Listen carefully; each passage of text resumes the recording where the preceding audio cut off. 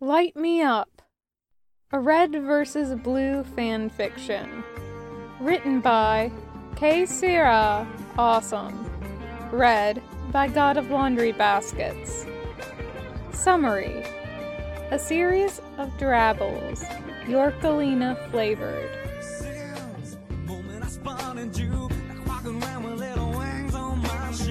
My stomach's filled with the butterflies. And it's alright, bouncing around from cloud to cloud. I got the feeling like I'm never gonna come down. If I said I didn't like it, then you know I lied. Chapter 1. He isn't York, not yet, and she's not Carolina. But these are the names they'll know each other by. These are the names that will haunt them when the other is gone beyond their reach. So these are the names we'll use. The club is called Iria. The complimentary lighter is a piece of shit, but it's entertaining York for now.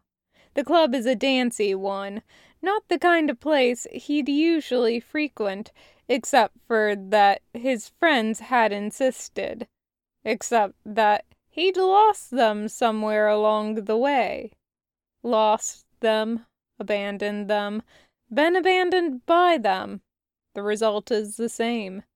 York's at the bar, a shadowy corner, cheap tin between his fingers, watching the little spark flare in his hands and die, again and again, rather than watch the dancers under the lights.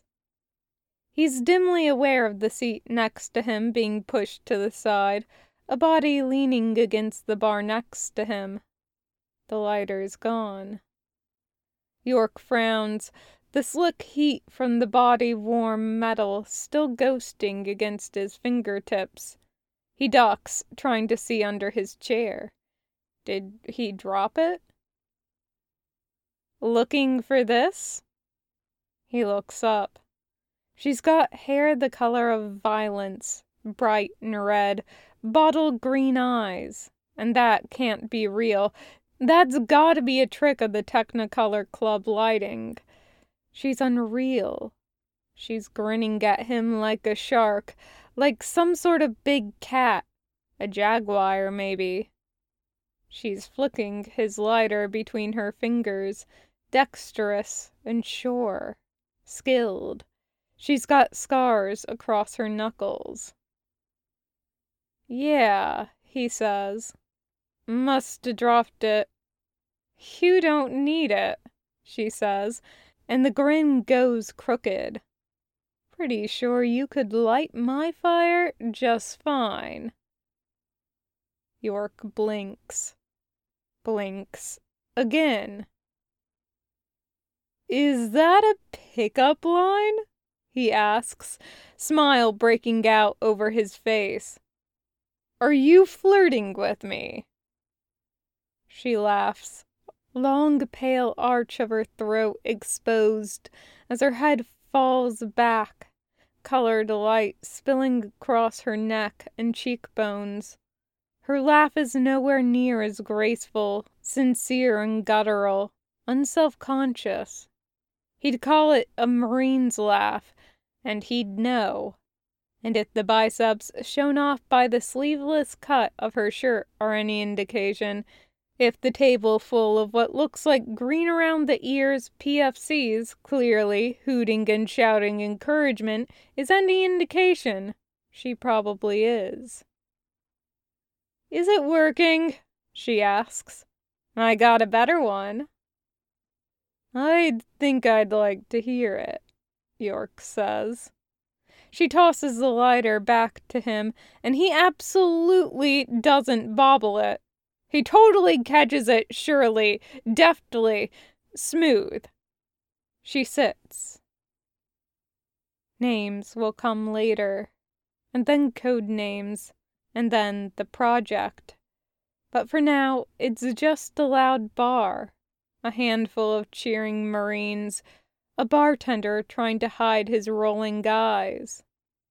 York flicks the lighter again, and the flame blooms like a candle between them, spreading light, shared across their skin.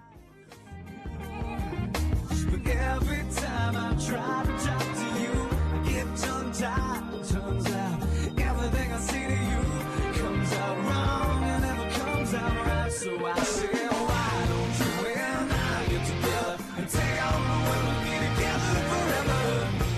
Heads we will and tails we'll try again. So I say, why don't you and I hold each other, fly to the moon and straight on to heaven?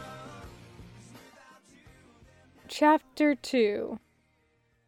Isn't that weird? Washington asks when they're all out to dinner one night. You're her boyfriend, and you call her boss. He only does it when we're around you guys, Carolina says. And in bed, York chips in, taking an overly large bit of egg roll. The look Carolina sends him is priceless. The thing is, later, thinking about it, no one can figure out if he was kidding or not. When's this fever gonna break? I think I've handled more than any man can take. I'm not gonna love sick puppy chasing you around. When it's alright, bouncing around from cloud to cloud. I got the feeling like I'm never gonna come down. If I said I didn't like it, then you know I'd lie. Every time I try to talk to you, I get tongue-tied. Turns out everything I say to you comes out wrong and never comes out right. So I say, why don't you and I get together and take on the world and be together forever? Heads we will, and tails we'll try again. So I say, why don't you and I hold each other, fly to the moon and straight on. Chapter 3. No, man. You can't open with that one. Lame. Why not? York protests. If I said I liked your armor, would you hold it against me? Is a classic. Lame. Classic, York insists. You don't mess with the classics. York leans back against the rock they're perched on. Tucker is stretched out beside him on his stomach, arms pillowing his head. Valhalla is always sunny, but that doesn't mean the warmth doesn't feel good on his face. Tucker shakes his head at him like he is a disappointment. Dude, even I think that line's outplayed. What about something like, if you were ground coffee, you'd be espresso 'cause you so fine.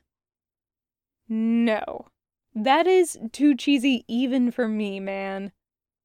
You ever see her again, you gotta pick the right one, Tucker says, sitting up.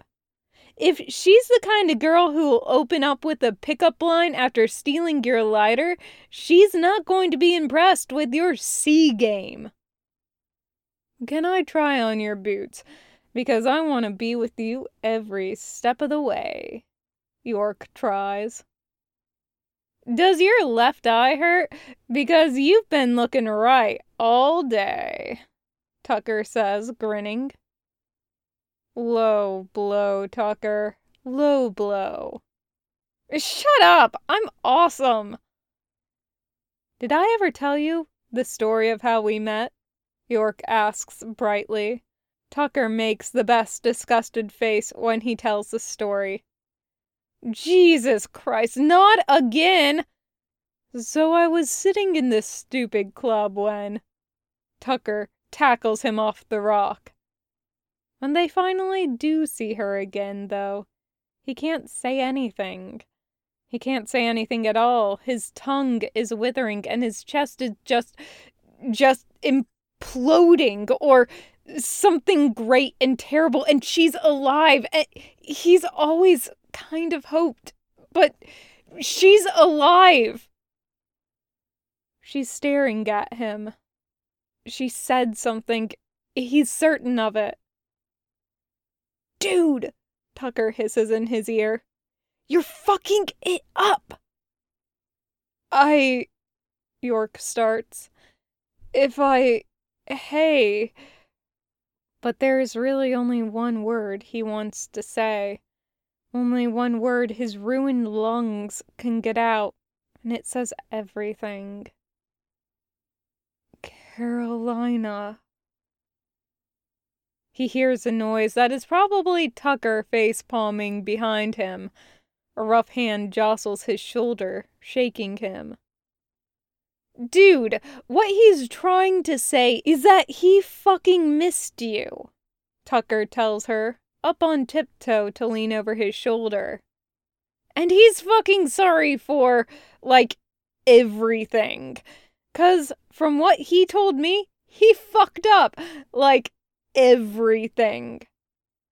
Stop helping me, York hisses.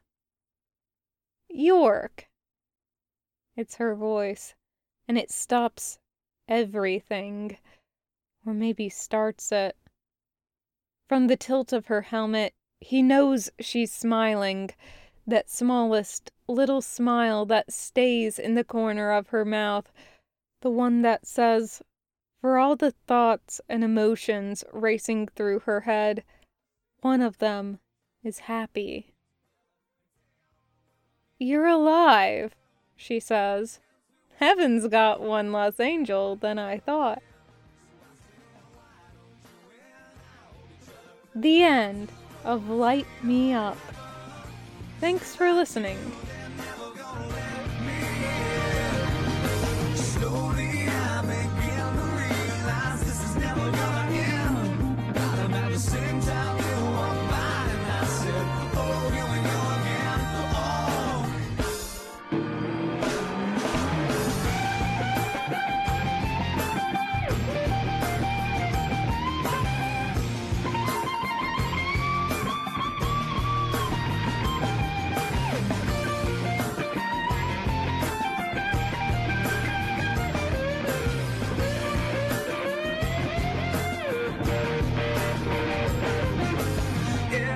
Time I try to talk to you, I get tongue-tied. Turns out everything I say to you comes out wrong and never comes out right. So I say